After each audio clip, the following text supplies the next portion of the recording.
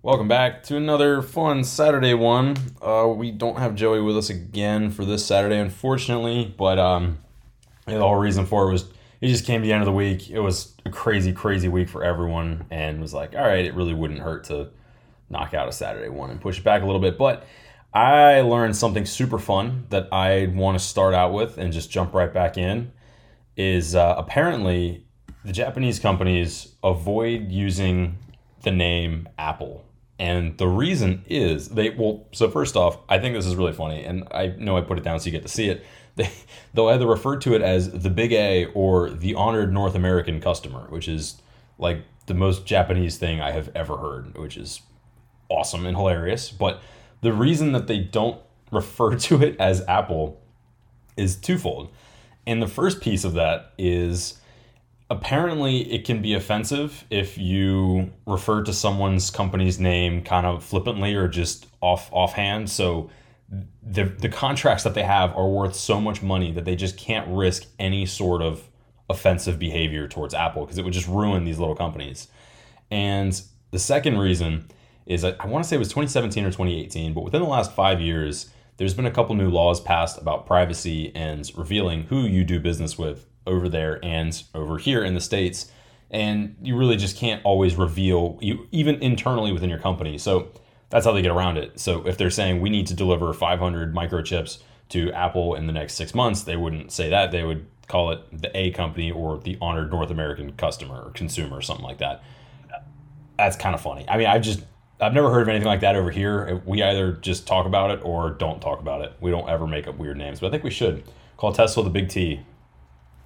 Big T. Like the Yeah, Big it T. makes sense from like a privacy standpoint, but if it's like the whole offense part, I really don't think Apple itself is like really that worried. They're just gonna be like, okay, whatever. Like I feel like we've got a thick enough skin as American people that we're really not gonna care. I think so. I thought that too, and I think it's because they have their Japanese presence is ginormous, and so over in Asia, you pretty much just have to go by their customs, which I mean makes total sense. Yeah. But I actually think the offensive part was bigger than the privacy loss. Funny enough, and Huh.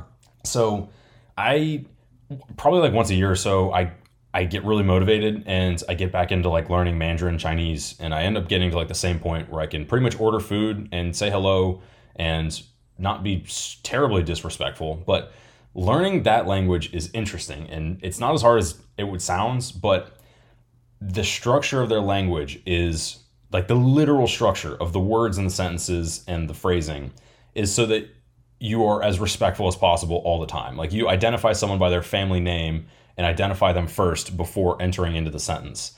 And I hope I'm not incorrect whenever I say that because that's pretty much that's what I learned, and I'm hoping it's not wrong, but it's very interesting. And I know rudimentary Spanish. I like to practice that too, and their language is completely structured differently as well. So our lovely marketing coordinator is Cuban, and I try to practice with her every once in a while. And I know we've all got our elementary school Spanish education, but whatever. So past that, they have so many fewer words to say what they need, and we have so many in English, like just tons for no reason at all. And it seems like our structure is just totally whack.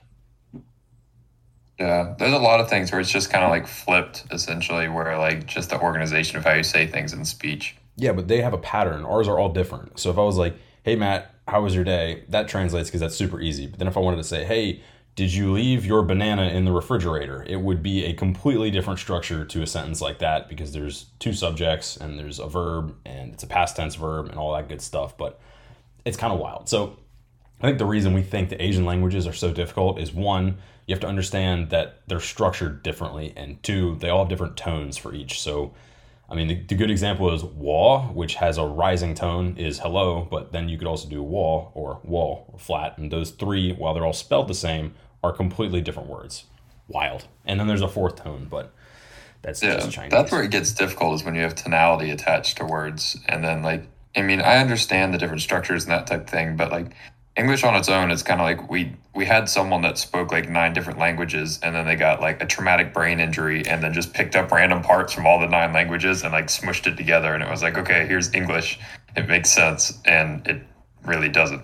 Yeah, and also we have like four and four both mean different things. R, and then R is a letter, and well, and there's a whole bunch of words that mean like three different things, just completely depending on when you want to use them. That doesn't really happen over in Spanish as often from my experience. Correct me if I'm wrong, anyone please, but We got like through and though, which are spelled roughly the same, totally different pronunciations. entirely different with one little letter. Or, I mean, asking like, if you don't understand like the rising tone at the end of something to signify a question, you'll be totally thrown off because English is already complicated enough. Like, how are you? Or how are you? Completely different. But all right. Yeah. Interestingly enough, I wanted to use that as kind of a segue into another topic that I was reading about. This was actually promoted to me through Substack, which is an awesome program that I use weekly and I love. And they'll send you stuff that they think that you would like. I forget the guy's name. I'll try to link his article, but he was talking about the future of informality in cities, specifically about informal transportation. And it's something that we don't really see in the States or in the like whole most of the North American continent. And I think it's because we look at it as like being behind the rest of the world. If you don't have a car, you're behind, or like, all this stuff. And over there, it's totally normal. There's just services everywhere that are constantly shuttling people around. But Matt, you've been to New York City, so I mean, you understand like their taxi system is essential. I wouldn't say their taxis are. The taxis are pretty trash now. I mean, everybody they have Uber and all that rest of that stuff and Lyft, but the subway system is key, and how the cities are built are key, because New York is built kind of like a lot of how Europe and Asian cities are, where it's all crammed into one tiny little space because it's an island. There is only so much space. Yeah. So you build an underground little subway system, it can get you to and from really simple, really fast. But like here or Jacksonville, for example, you want to go to two different parts of town and it's 45 minutes apart. Yeah, the joke here is that no matter where you're going, down the road or across town, it's 20-25 minutes. Yes. It's just kind of as spread out as physically possible. But so to be fair, we have a heck of a lot of wetlands in Florida, and there's natural obstacles. And if you went up north, you've got mountains, which are arguably larger natural obstacles. But I'd say so. Yeah, they're larger. It's harder to move a mountain than to fill a hole. It's true. Our biggest thing is we just have to get the regulation passed that lets us move it somewhere else and redo it. Mm-hmm. But yeah, that was one of my points I wanted to make is the reason informal transportation doesn't really work in the South is because we've got these stupid, really slow, lazy regulations that just make it a 6-month process to get anything done. And it's appallingly slow, everything you try to do. And that's not to say that the people in charge aren't trying their best. I don't want to put that on anyone, but if you wanted to open like a taxi service, it's going to be a bit of a headache around here. And most people aren't going to use it because most people have their own cars or they're probably not in a great situation. It's just a massive divide. And this kind of extends out to the future of informality, like across the board, not just whenever it comes to like travel logistics. And recently, you'll love this. This is interesting. I don't know if this has been totally confirmed, but I heard that apparently Jerome Powell went on the record, and he's the chairman of the Federal Reserve. Apparently he went on and said it is possible to have multiple reserve currencies, which is it's really not ever been done to my knowledge. I need to double check that, but think about that. I mean, we could have a dollar and then we'd be willing to accept other forms of currency in other places and use both of them as our reserve currency. Doesn't that make it more stable? Because if one fails, you just go to the other. I think he's just slightly opening the door for US dollar pinged token type thing. Yeah, USDC. Yeah. Maybe. I don't know. But yeah, the big... I don't know. I don't think we're going to be like accepting like the lira as our yeah, probably not. Federally. It could be the yen soon. You never know. Maybe the yuan. That'd be great. Well, we can close this topic out, but the last quote that I saw that I liked was, I think informal travel is one of the things that like physical money actually works for. And I hate cash. I think it's a waste, and no, you shouldn't have cash anymore. You're just burning a hole in your pocket. But it used to be, it's a nickel for a ride was the rules. You'd get somewhere and taxi, bus, anywhere, you'd have a stack of nickels at home and you'd grab a nickel for a ride, done. And that was simple. You could budget for that and you could get ready for it, and it's something that wouldn't just accrue over time. So maybe one of the few times that I would still think that if we could make the system work, $1 for a ride, $5 for a ride, could make it easier and could make physical cash actually worth it. I don't know. I mean, with phones now you can just tap another person's phone to pay. Yeah. I feel like we don't need cash even more. Like the fact that Apple just did that, even though it's already pretty much able to be done, just a couple more steps with Venmo or Cash App, whatever else. It's the same exact thing, but it's just so easy. I don't carry cash at all unless I'm going to like the county fair. Yeah. I think that's the only instance where I would carry cash. Same. Literally never. And even then now, anytime you go to a food truck or a vendor or whatever, they've all got a little tap to pay or a Square thing, so that way you can swipe your card. Well, they literally had to adapt or die. I mean, you go to a food truck now and I don't know how long ago it would have been. I'm going to call it within the last 5 years. There was probably a point in time where this completely switched, but if you went up to a food truck with a credit card, you couldn't get anything if that's all you had. Like they'd be like, "No, it's cash only." That was it. There's probably a point in time where they looked at it and they said, "All right, we've got Square, we've got all these other payment processing technology units, and there's really no reason for us not to do this." And I'm sure having a food truck is a lot more profitable now. Yeah, well, I mean, I'm sure there's a certain amount of profits you get taken out for using those sort of services, but it's also like it probably makes things a whole lot simpler for them to track in their systems where they can put in, like when they buy and sell things, it'll probably run more than just the transactions. It'll do a little bit of inventory and everything else all for them. Yeah, like a full POS system. Yep. That makes sense. You have to wonder, I wonder if the amount of tips that like a food truck style business got increased whenever it changed over to accepting credit cards, because it's really easy. They make it as easy as possible where you swipe it and they go, "All right, would you like to tip 10, 15, or 20% or custom or none?" And it's so easy for you to be like, "Oh yeah, just tap the 20 and move on." I mean, if it's an $8 transaction, it's like $1.50, $2.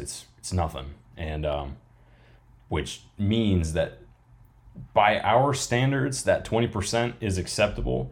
But that's a really, really tiny little tip. And if you had cash and you were getting an $8 transaction done, you'd probably give them 12 and you'd be like, yeah, here you go. Here's a couple extra bucks. Enjoy yourself. And I don't know what those statistics look like, but I think that'd be interesting to measure. I don't know, but I take some issue now with the fact that any time you get any sort of service, like food service, everything now has the option to tip them. Yep. And I feel like with the person behind the cashier or whatever, you feel obligated to tip them. And in my mind, the original part of tipping someone, which was originally made for waiters and waitresses and that type of thing, is that they were doing an additional service for you. They were providing part of the experience, refilling your drinks, making sure you're happy, all that type stuff.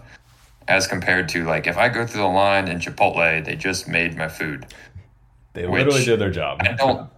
I don't directly tip the chefs at a restaurant. They may get tipped out or whatever at a restaurant, but I don't directly tip them. I'm tipping the waiter for the service they provided for me. So why should I tip the Chipotle people for the food that they made? That was the whole purpose of me going here. That should be incorporated into the cost in my idea. I feel like I don't need an extra 20% on top. Same goes for food trucks. I mean, they're not providing me any actual service on top of the food itself. I have to wonder if whenever we begin to automate fast food more and more, do they keep the option to tip? I'm not tipping no damn robot. Yeah, I mean, I agree with you. But if it's one person running the entire store, you got to feel bad for them, especially if it's late at night or something like that. And you'd be like, yeah, here's a couple extra on the side. But I don't think you have I haven't been to a McDonald's in so flipping long. Do you have the option to tip at McDonald's? I don't even know. I don't think so. I think they just have a jar. They just an old fashioned hey, if you have a couple coins, throw it in there. I think even most of the time that's just for some fundraiser for Ronald McDonald House or anything. It's not normally to tip them. Yeah.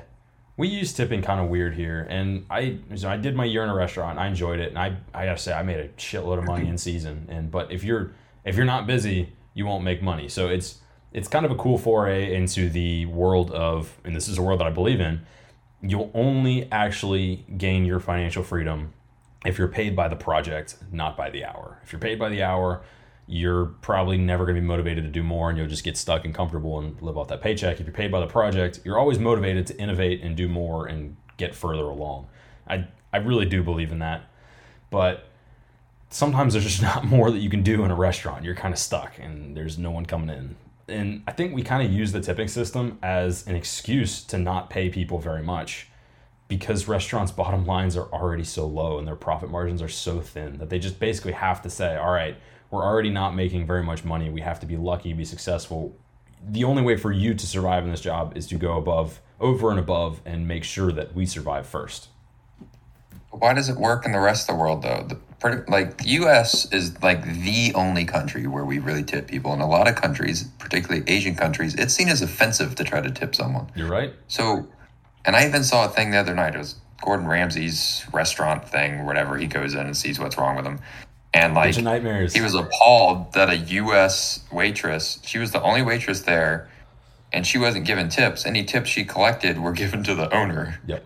She was paid on an hourly rate, and he was like, how is this possible? And I was like, that's how the rest of the world does it. I don't necessarily see an issue as long as she's compensated to the right amount. Well, I couldn't tell you. So we definitely have a shortage of waiting staff in the U.S. I mean, you'll see it just literally take a drive down like a town center or a strip of restaurants. They're all going to have hiring signs with numbers. Every one of them is. They're all starving for people to work for them because no one wants to. And I'm super lenient with this kind of stuff because I get it. I mean, everyone's bad days, but the quality of wait staff is pretty bad nowadays. Like as like an average from my experience, and I know there's no way to average that out because there's so many good, hardworking people in the world, but it seems like it's gotten a heck of a lot worse in the last few years. Yeah, I don't know, but I get it from the people's standpoint. Like, in a lot of cases, it's not worth, like, they feel it's not worth their time to go do that. They're not being compensated enough. Right. And the companies, like the chains, with the exception of mom and pop, the mom and pop shops do a fantastic job. But the big chains, whatever they may be, fast food, sit down restaurants, whatever, their profit margins have been soaring for forever. And like, of course, there's trickle down economics, but there hasn't been any trickle down all the way to the bottom. It stopped. So people's wages up until very recently stayed roughly stable. And it was like, okay, it made no sense. Like for $8 an hour, you could do better panhandling on the corner of the highway than you could going to work at McDonald's. I think it'd be very interesting to, I mean, so my experience is that the profit margins are thin at restaurants, but I guess that's probably just more local stuff. So I don't know. I think that'd be a fun, interesting study to do, to see the big companies, like the big restaurant operators that control everything, the giant brands, see how they're actually doing on a profit basis. And you brought up an interesting point. I don't want to get totally too far away because I love the restaurant talk and I think there's stuff to be solved there. But I had a thought. I said, look, if you're going to be asking for handouts on the side of the highway, the smartest way to do it, and this is, I accept that there are problems with this and there's obstacles in front of you. Get a Venmo account and put your Venmo account in your sign. That is going to be so much more effective than asking for cash because no one has cash. Yeah. I mean, I get that, but then it's also, you have to have a phone. I mean, if you're that broke that you're panhandling, you have to have a phone. Yeah. And then if you do have a phone, do people really need to be giving you money? I mean, yep. Agreed. There are more affordable smartphones now, but like still, like I feel like that might deter other people from like giving you money. B, it would cost a lot of money to get into. If I was solving the problem, I would think, can you use Venmo off a computer? Like, can you go to a public library, do something like that, public access internet? That would be probably the way to solve it. But then you're right. I hadn't even thought about the psychology of it as, oh, hey, if you have a Venmo account, you probably don't need any help.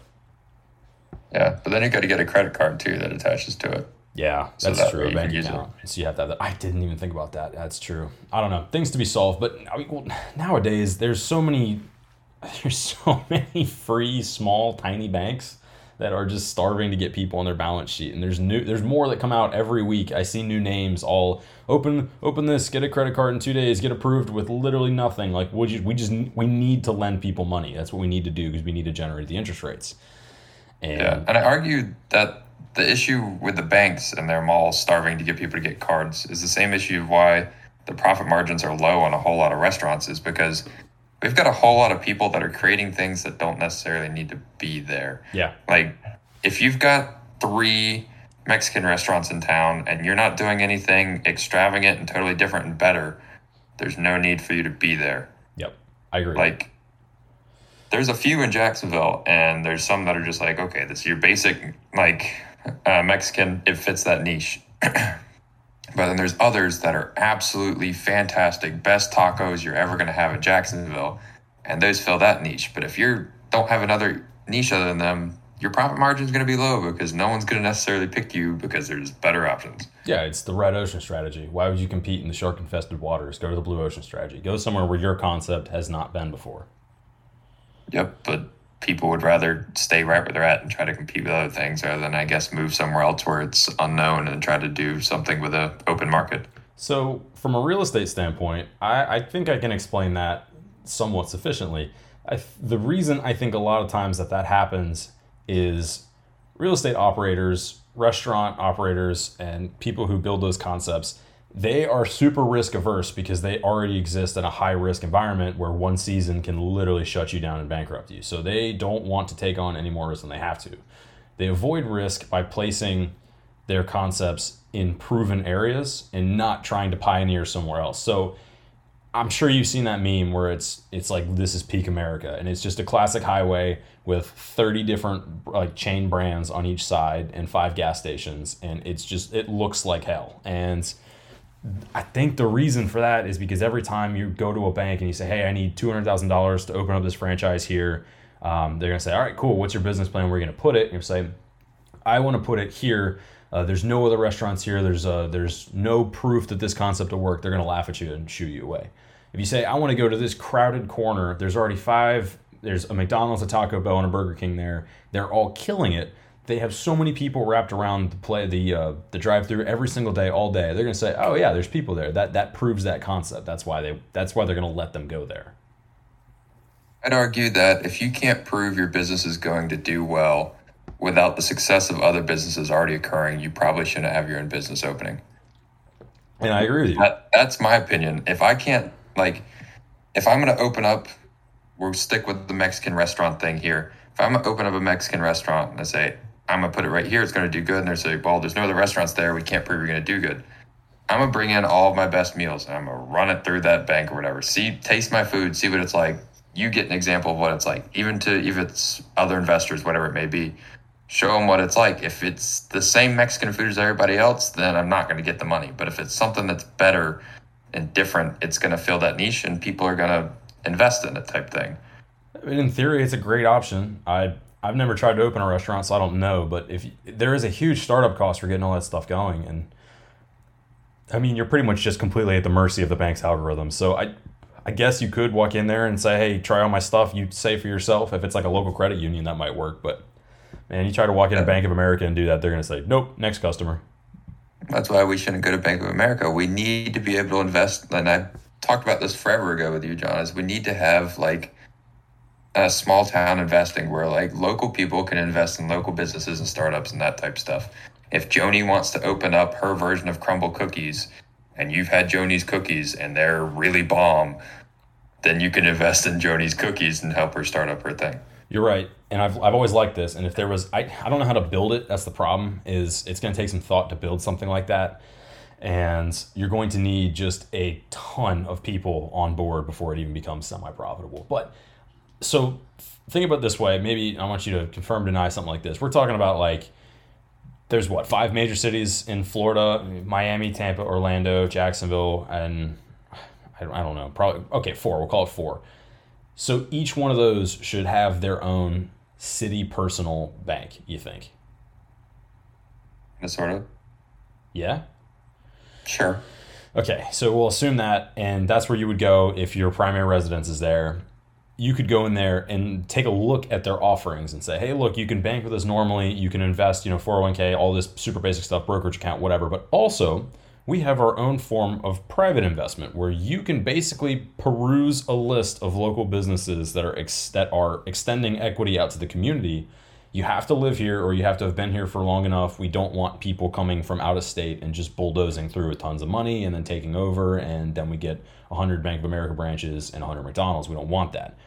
You have to prove that you're here or you're going to be here for a while. And you can now take private equity with your own investments in the restaurants and the shops that you go to on a daily basis, or that your wife goes shopping in, or that your kids like to go playing in, or your husband does this or that. Is that what you're saying? Yes. And to make it more interesting, limit the amount that you can, of like shares you can hold in something, or how much you can invest. So that way it's open to more of the average Joe guys that can do this. You can invest as many of these as you want, but you can only hold, like, I don't know, a certain amount of it, 5%, let's say. Yeah. But you can't just go in and have like one big investing group come in and just go, okay, we want these 5 companies and buy them all up because they're the most profitable ones we think that are there. And then they take away the major profitable investments, and like the small guys get shafted again. I like it. 2 problems we got to solve. The first one is, what if I have 40 other friends and we all just take 5% and then we now take it over as a syndicate, rinse and repeat that 100 times. And the second one is, what if you've got just a ton of money that you want to give them and they're not getting investment from anyone else, and you're like, look, I want to buy 50% there. I mean, so what, do we raise the price of those shares, that offering? Or, I mean, there has to be some mechanism that kind of protects against those sort of hostile takeovers. But if you've got like a Carl Icahn in town who is known for that sort of thing, where he sees something wrong with a business and he buys up and controls a majority share, makes changes to the board of directors, makes changes to the business operations, and then leaves it in a better shape than it was before through that operation, shouldn't that be allowed?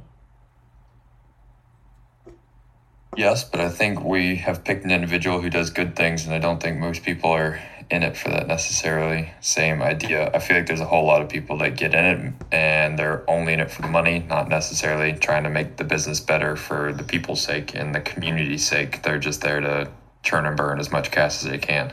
I agree with that. There is like a career option, which is pretty much just, your goal is to find companies that are struggling for stupid reasons and to buy them up, fix them, and then resell them at a much higher valuation. Like, that's, people do that. That's a form of venture capitalism, but I don't know. I guess it's got huge startup costs and all that too. I don't know. It's such a fun idea. It would be great to flesh it out a little bit more and actually kind of figure out how something like that would work. I know for our small operations that we use, with Joey and our chief of technology, Cody, we use Mercury, which is super brand new. It's literally, they've branded themselves as the bank for startups, and that's what they want to do. They want to be the bank that works here. And so we didn't have to fight through the horrible, terrible corporate bureaucracy of going to one of these giant banks and proving all this stupid stuff. We literally said, hey, look, we just want to open an account, throw a few $1,000 in there, and be able to use it as a checking account for all the different subscription services we need to build our product. They said, we'd love to have you. They approved us in an hour and a half. It was great. It was so much fun. So, bank for startups, you could have a bank for restaurants, you could have a bank for shopping centers and all this different stuff, and just be very focused. And that would, I think, cut down the time and pain for a lot of these things. Yeah, I think we spent a long time consolidating everything. I mean, yeah, our parents' generation we built so many malls and we had so many department stores. Macy's is the king of it. You can go and get anything you want. They have the biggest piece of land in Manhattan where you can just walk through and see all the different stuff. But our generation is very quickly moving away from that. Like, as much as we enjoy walking through the mall and that type of thing, we don't go to Sears, we don't go to JCPenney. We don't go to the big department stores for anything anymore because it's all consolidated, generalized things. And the banks are just the same thing. A bunch of banks bought up all the smaller niche ones that did things very well, and they just made them the same big corporate thing and took away the niche value that they provided. Yeah, they conformed them for the pro forma. Yeah, so now, like, I think we're very quickly diversifying again, where it's like the niche markets are coming out, which either they're finding their own little group and they're doing it very well, or they're forcing change in the big corporations, i.e. what Robinhood has done and that type of thing, where it's forced the big banks and investment companies to change and do things because the little guy is making major competition now. It takes a Man, it takes kind of a diamond in the rough sort of business model like that and a huge amount of risk to disrupt an operation. So Robinhood is originally famous for exactly that, disrupting the financial, the just basically as standard type of investing as you can get, equities, and literally that's it, up until quite recently with options and cryptocurrency. But they disrupted them because they said you don't have to pay commissions whenever you trade. And that's the first time that has ever really happened to my knowledge. Before, you'd be paying, I think E-Trade was probably the lowest up until that point. It was $8.95 per trade. That's in and out. There was no way for you to make money as someone who just wanted to get into this world, who didn't have a lot of money up front. You had to have capital behind you because you had to make $20 to make the investment even work. So say that you're just starting out, you're 16 years old, something like that. And you're like, I want to get into this world. I've got $200. I kind of want to I want to see how this investing thing works. There's no way you're going to win. You have to make 20% on every single trade if you're putting half of your $200 in. It was ridiculous. So how they were able to do that is their payment for order flow function, which is not a new concept. It's been around for quite a while, but they basically make the spread by selling out the ability to fulfill orders. So they were able to survive as a company and make that money that way. But that's a long way of saying you're right, but it takes someone who's willing to say, I'm going to take a huge risk here and do it completely differently, i.e. Elon Musk, Robinhood type of thing. I think more companies are doing that now, and whether it's not just to make their own way out there, and they're like, we'll take a smaller cut with arguably more risk than the big companies, but we think we're going to get more people in with this smaller cut, and that's going to kind of counteract it. And I think there's a lot that are doing that, and the good thing is either we get a new service that is fantastic and fits a new niche, or it forces change in the big companies that are just got major profit margins and just got terrible practices, and makes them do the new thing that makes it better for all of us. Because I think for a long while we've just been like, okay, this is the way it is. This is the way corporations run these things. We have to abide by it. And then now, especially with Web3, people are like, nah, man, I'm going to go on my computer. I'm going to throw together some lines of code. I know I'm really dumbing this down a lot, but I'm going to throw together some lines of code. I'm going to create my own company, and I'm going to do it totally different. And it's not really going to cost me that much money to make. And we're going to do our own thing. And hopefully it picks up traction. I'll invest more money and it'll blow up. You're right. That was a dumbed down version of it, but it was accurate, and you see it all the time. I think there's two pieces to this. Something you said earlier was very interesting.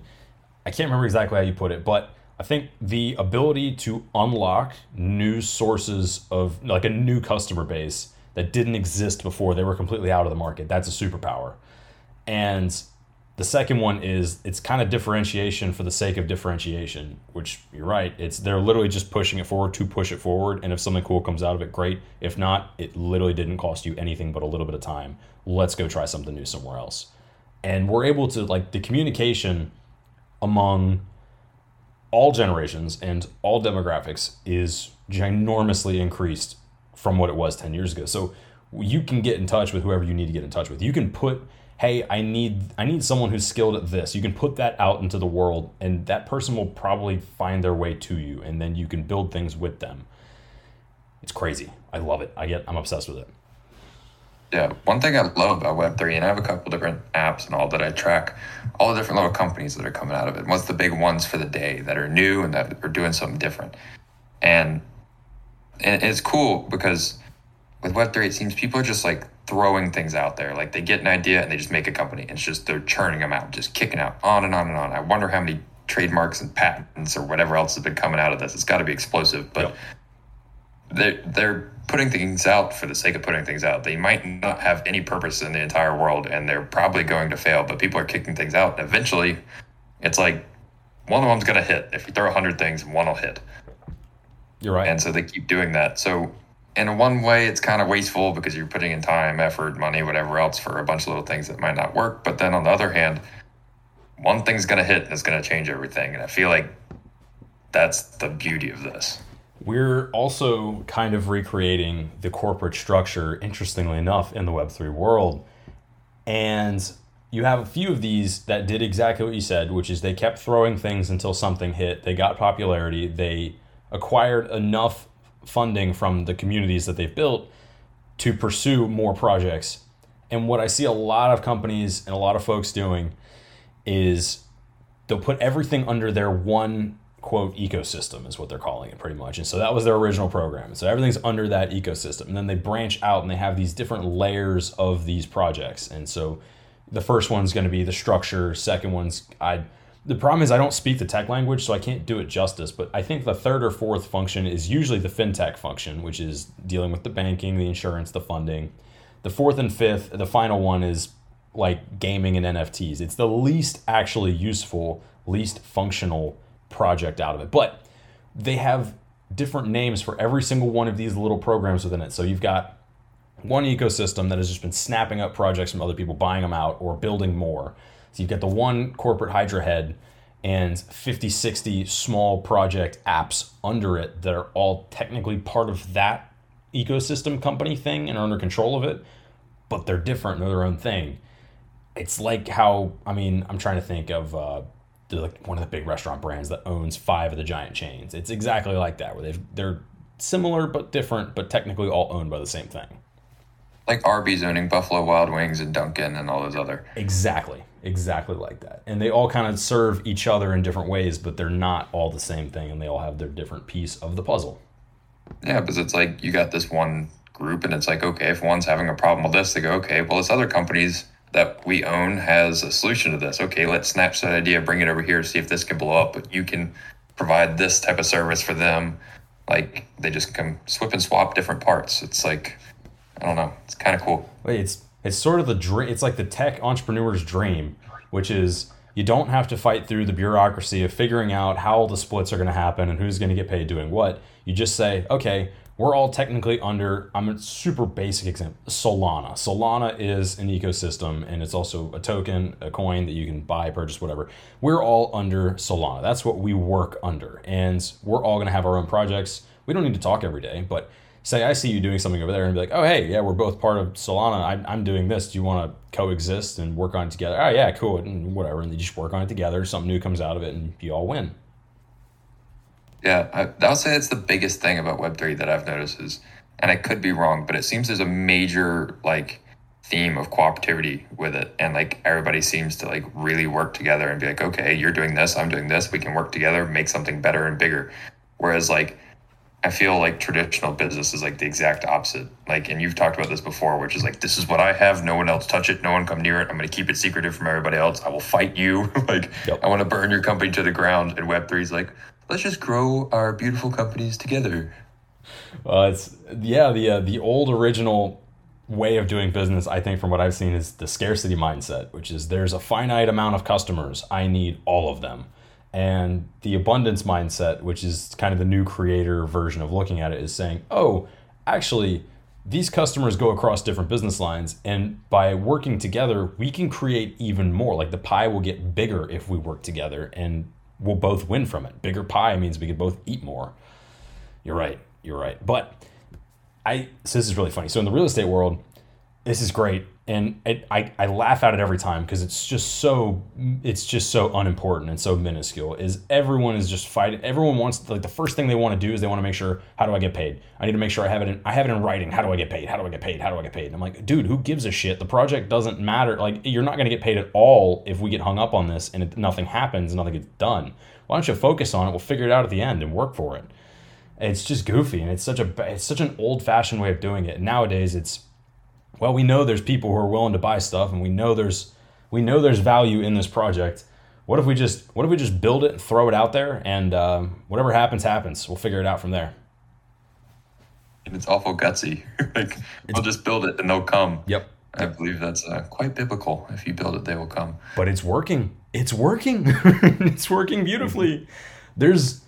It's worth mentioning that there are definitely layers to the Web3 world, and you have to find your niche. So like the top layer that everyone kind of sees and turns away usually is it's like the first gate, as I call it, and it's the screechers. It's the NFT guys and the crypto guys and the follow me to make $1 million and oh my god, look at this picture of a monkey, you can't steal that. It's those people, and that is the most unattractive of all the gates. It's kind of useless. It's a get rich quick thing, and there's nothing to it. Whatever. Gate 2 is, I think once you get past that, you get into the, okay, I don't know how any of this works. I'm kind of curious. Can you tell me more? And Gate 2 is really nice. It's questions, it's questioning, it's learning. Gate 3 is the people who are actually building these things. And those are the ones that are answering the Gate 2 people, bringing them through. Gate 3 is the Greg Eisenbergs of the world who are out there actually building projects, making them happen, putting them on the blockchain, or creating new forms of blockchain, stuff like that. And you got Gate 4, which are the Codys, which is our chief technology people, who actually speak the language. I don't understand a word that they're ever saying. It goes right over my head, but that is the actual technology piece of it. Gate 4 people are never gonna have to worry about ever running out of money. They're good. They're fine. Gate 3, you're gonna have to work for it. Gate 2, just scratch the surface. 1, they're probably all gonna crash and burn because they're not thinking of this properly. Yeah. But that was a long-winded way of saying everything. All right, I totally lost my train here. Let's. Okay, I got a fun one for you. Let's move on to tech. Except no. You want to do the Hulu one? Did you do that? Yes. Yeah, I did that. I dropped that in today. So we gotta stop paying for streaming services with ads. And this popped in my mind while I was taking a shower. It's one of them shower thoughts. So I was like, I pay for Hulu with ads, indirectly through Spotify, but I pay for it. And so it's $7 a month for Hulu with ads. If you get Hulu without ads, it's $13. I looked up what they got paid in ad revenue per person per month in 2021. They made roughly $13. It was $12.75 in 2021 per person per month for ads. So why, like, I get without ads, it's $13. Okay, they make the same amount of money. Cool, makes sense. But if you have Hulu with ads, you're paying $7 and then they're getting $13 from the companies. So they're making $7 more than they would if you just paid for them to not have any ads. So 70% of people do this. I looked it up, the stats. 70% of people just deal with the ads on Hulu, and it's generated them $1.5 billion in revenue because of this. Because people are just dealing with it? Because instead of paying $6 more a month, they'll tolerate the ads, which are annoying and they come up all the time. But it's just wild that, like, they generate double the value in ad revenue per person than they get in from just the subscription service. And the subscription service that people pay into is just extra cash flow for them. They don't need that money to, like, provide the service. And so that's why I'm like, if you're having ads on these streaming services, it should just be free. I mean, the cost to them is the same. They're making the same amount of money as if you had paid for them to not have ads. I see what you're saying. They're technically actually making more money off you if you pay them less. Yes. That is so backwards. I'm so glad you found that out. That's ridiculous. So if you pay them more money, the $13, and not have ads, they make only $13. If you pay them less money, $7, and you have ads, they get the $7 from you and $13 from the ad company to make $20. I wonder if this is like a super backwards psychology thing where they say, well, they know this. They have to know this because the financial people all know this. They know exactly how much money they're making. They have to say, look, I'm willing to bet that people think we make more money off them if they pay us more because that just makes logical sense. And people don't want to pay us more. So we're going to trick them into paying less, which actually pays us more. That's some mind game stuff. That's horrible. You were talking about the marketing companies manipulating our brains. They're evil. I hate them. I think that they are absolutely evil, and they're drunk with power and don't know what they're doing. But I need to find a succinct, better way to put this out there, and I'd really love for it to really get out there and on the Twitter Spaces and people to really recognize it, because Substack. We should be getting, if we're getting ads on this, and this also goes back to TV, we should have gotten cable free for all the ads that were on it. But if you're getting ads on these things, you should get it for free. They're making the same amount of money as they would if you didn't have ads. If you want to pay, then you don't get ads. Cool, that's fine. I'm willing to pay that so I don't get ads. But, like, if you don't want to, get the service for free. I bet the advertising companies would definitely love to hear this from you. You should write a Substack on it. What about Netflix? Have you done Netflix? They don't have ads, do they? Have ads. Oh, that's true. I forgot about that. Yeah, neither does Disney Plus. I'm not sure about ESPN. I don't have them. What about Paramount, HBO? I'm not sure about them. I don't think HBO does. So Disney is actually going to very soon. I saw this. I didn't write it down from the news, but they're actually going to be adding on a different layer, and they will be adding ads to their service. I'll bet that they saw this model and said, we can make more by making less.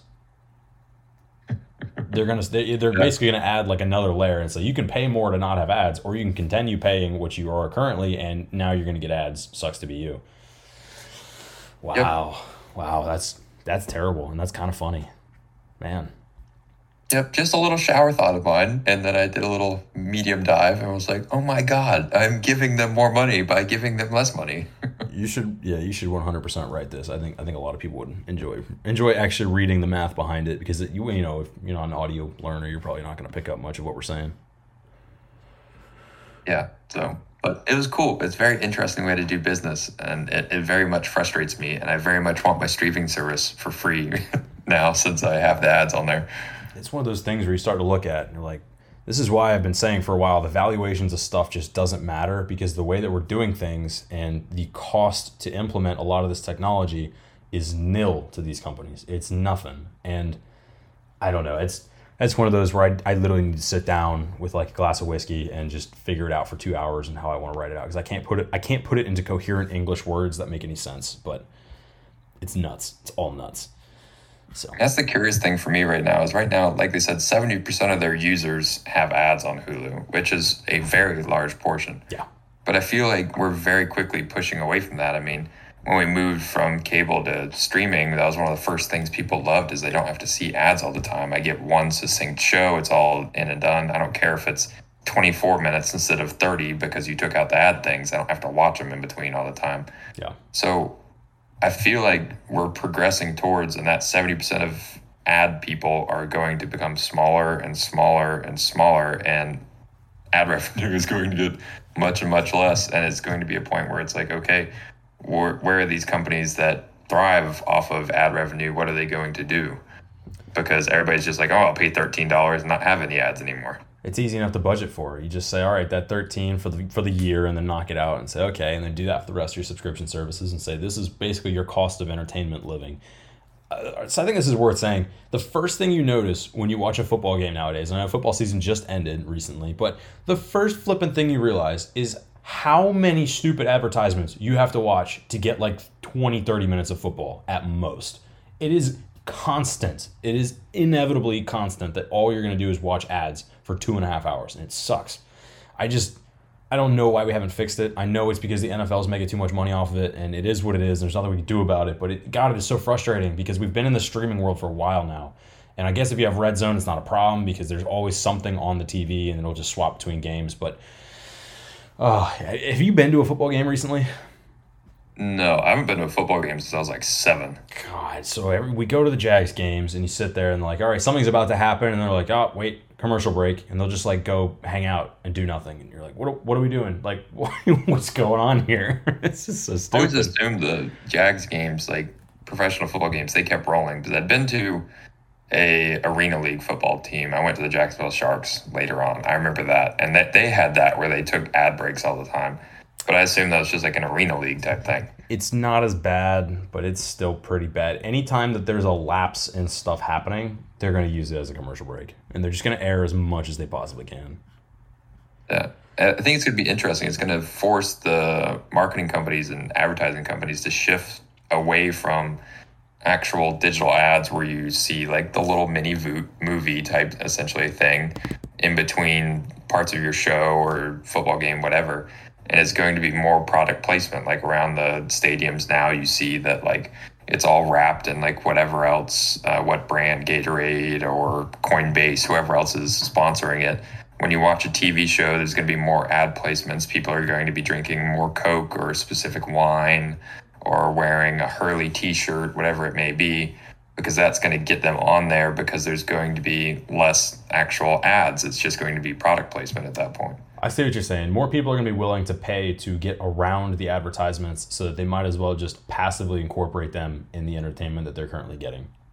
100%. Yeah, I like that too because it's non-intrusive. And I get that it's still basically hacking your mind and teaching you to want certain things. And that's horrible and terrible in its own way. But it's definitely a less active version of marketing that I prefer. I would rather... So the Marvel movies are a great example of this. The last few that came out, Volkswagen is a gigantic sponsor. Absolutely huge. Notice what they all drive. Audis. Who owns Audi? Volkswagen. They all drive Audis. Mercedes got in there for a little bit. They all drive Mercedes. Take a look at the James Bond movie. What do they all drive? Toyotas and Range Rovers. Guess who's a big sponsor of the James Bond movie? It's just... Hey, don't forget Aston Martin there, sir. Oh yeah, but that's part of the brand. That's all. That I think is a little bit different. That's just, you can't have Bond without an Aston Martin. But you know what I'm saying, Yeah. right? I think it all works as long as it's just placement and they don't try to incorporate ad spiels into shows and all, which I feel like could become a thing with enough money flowing into it, where it's like, instead of getting just a white paper bag with burgers in it, they get a McDonald's bag, and that's okay. But then when they're like, oh yeah, I got the new McDonald's triple McDouble with extra sauce and all this stuff, I'm like, okay, that I don't care about. It does not pertain to my show. And that's where I draw the line. None of that. Just put the McDonald's bag there instead. I would love that. You're in the middle. It's like a very big plot point. He's like, hang on, I have to eat my Big Mac with a large fry. That would be horrible.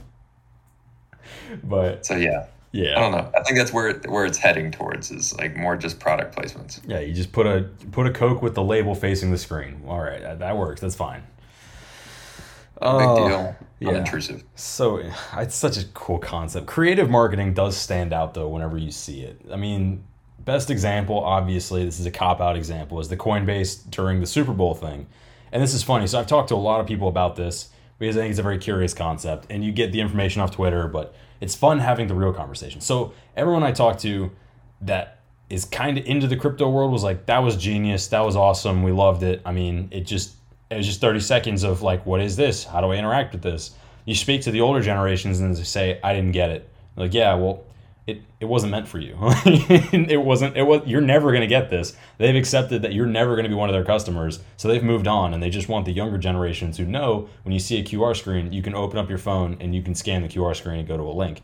You guys don't know that. We know that. And they used that we knew that to drag us in one direction. Yep. But I'd argue there's not many ads like that. No. And it's gotten worse and worse. And the ads aren't good. They've tried to make them more funny, and they're terrible. And you see the same ad over and over again, which is on purpose because it ingrains it in your brain, whatever little jingle or tune.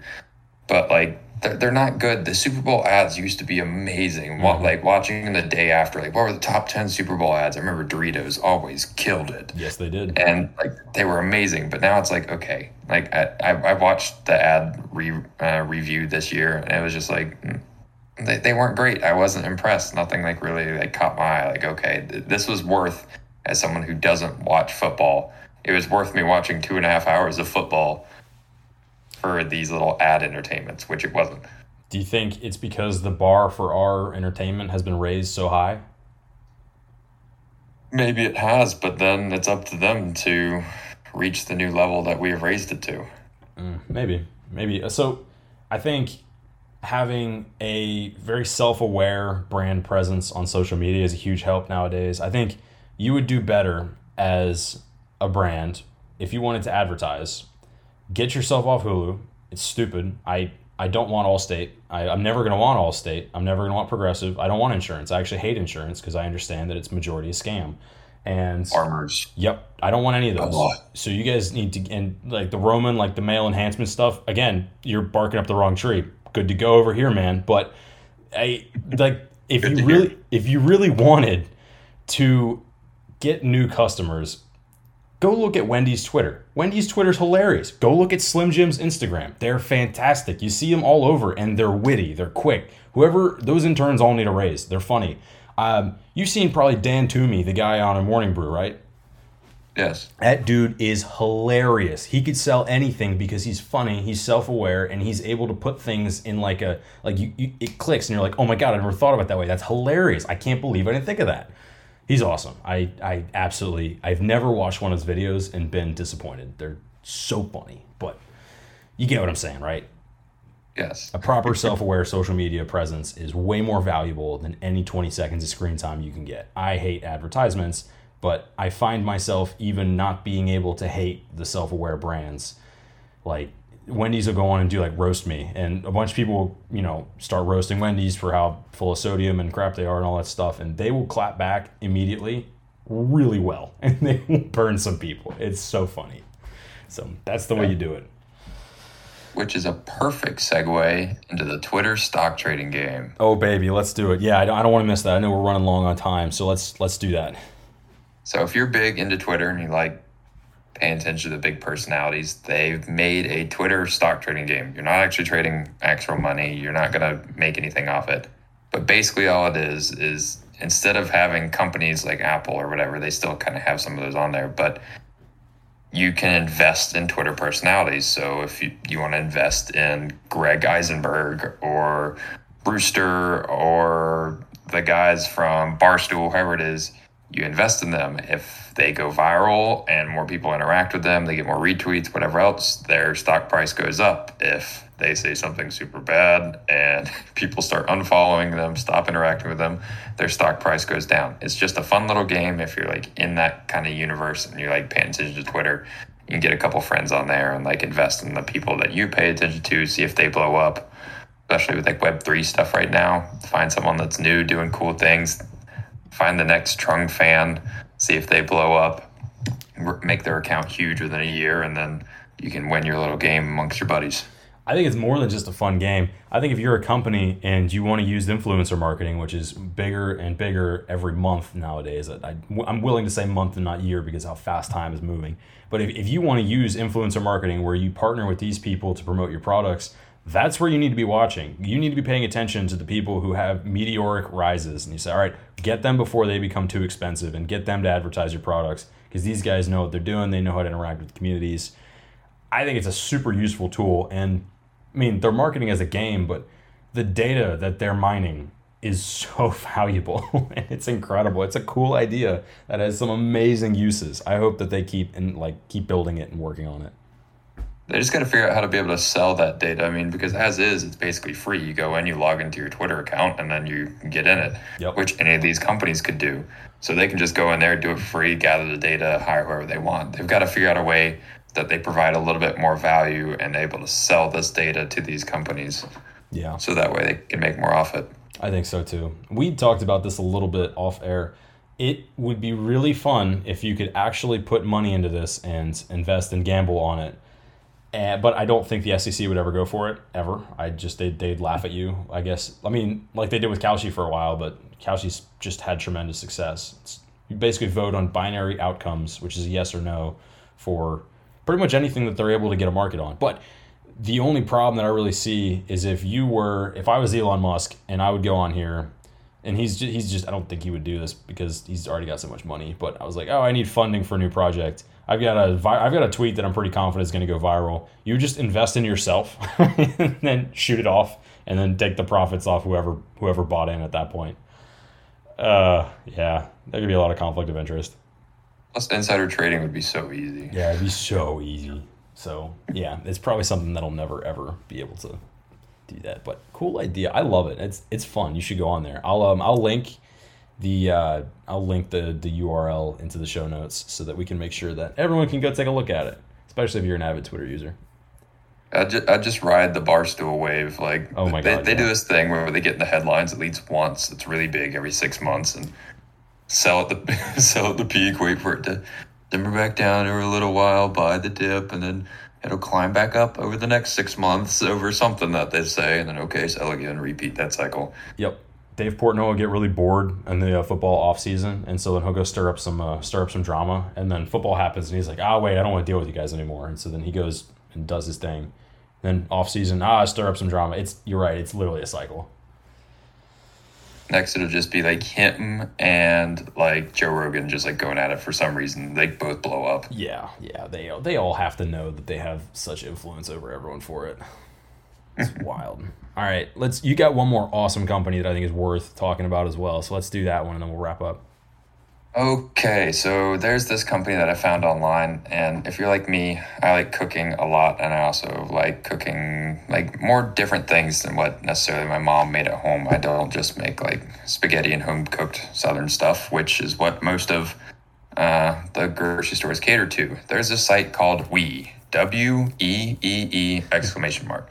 And so what this is this is an online marketplace for all of your Asian or Hispanic goods that you may want. So you can get all the different sauces and spices and vegetables and snacks, all that type of stuff. So you're not just confined to that one little international foods aisle at Publix, like where you can get like soy sauce, but it's 4 different types of basic soy sauce. You can't go get the dark soy that's thicker and more rich, or you can't get the light soy or like anything else. Like Publix just started carrying chili oil and gochujang, which are like pretty big things in Asian culture. And it's pretty basic. And I enjoy those a lot. But like, then again, it's like they just got that. They're way behind the power curve on this. So it's great that I could go online on a site and be like, okay, I need like these like basic Asian goods that like they'll improve like the spices and the other stuff in my kitchen and my cooking and all that type of stuff. Super simple, super easy. It's just like we talked about Boxed before, which was the online version of Costco. I love this because I'm glad you said it too. Oh, the first thing I was going to say was, yeah, so now I don't have to go to that literal half an aisle that they have in Publix, and it's like the Oriental aisle, and it's, you're right, 4 different kinds of the exact same soy sauce and 3 different kinds of jasmine rice and nothing else. And it's like, yeah, it's the Americanized stuff too. Like if you get in the Hispanic section, oh my God, if I see more El Paso, like taco shells or whatever else, I can't stand it. Yep, it's all bullshit. I agree. I challenge anyone who isn't actually from one of these cultures, because you guys can like hack it and figure, I don't know, you've got it ingrained in you and you're better at this than I am. But I challenge pretty much any basic ass white or black person to go try to cook Indian, Thai, Colombian, Chilean, any of those high specific types of food. It will not taste the same if you have to use like the sacrifice materials that Publix has, because they always have like a, oh, if we don't have this, use this instead. It's just as good, but kind of not the same thing, but kind of the same thing. It will not taste the same. It won't even come close. I know we've tried to cook Indian here before. If you don't go get the actual ingredients from a market and get them fresh and organic, it's just not going to be very flavorful at all. No, it's worth going to a local market or ordering stuff offline that like people actually use. And like I've listened to a food podcast where they talk about that, and they were talking about the foods they grew up with. And like we have ramen here in the United States. It's been around for a while, but we had like one brand of ramen, and you had like an option of flavors. You could either get beef or chicken, and that was it. Yep. And like, but they had like so many. Well, So like, it sells. That's literally it. It's just like enough people are buying it, it doesn't matter. But I mean, you're right. If you ever go to like an actual ramen place, actual ramen itself is a full-on meal, and it's ooh, man, it's so good. It's not like just basic college 2-cent ramen. they have cool things too. Like they have like they call it hot pot, which is basically like noodles and meat and all that type of stuff. And it comes in a little plastic bowl, and it's self-heating. Like it's like how MREs are. Like you don't have to toss it in the microwave. It does it all in a little plastic bowl, makes your little soup and all the little meats and all that type of stuff in the package. Nothing else needed. It's fantastic, but you can't get that in Publix. Nope. But I guarantee you'd blow up if you could. There was a guy I saw did a video pretty recently. I think it was on one of my probably United Kingdom type of Barstool-like pages that I follow. But he was over somewhere in Asia. I think it was somewhere in China in specific. Could have been Japan. Oh, no, it was definitely Japan.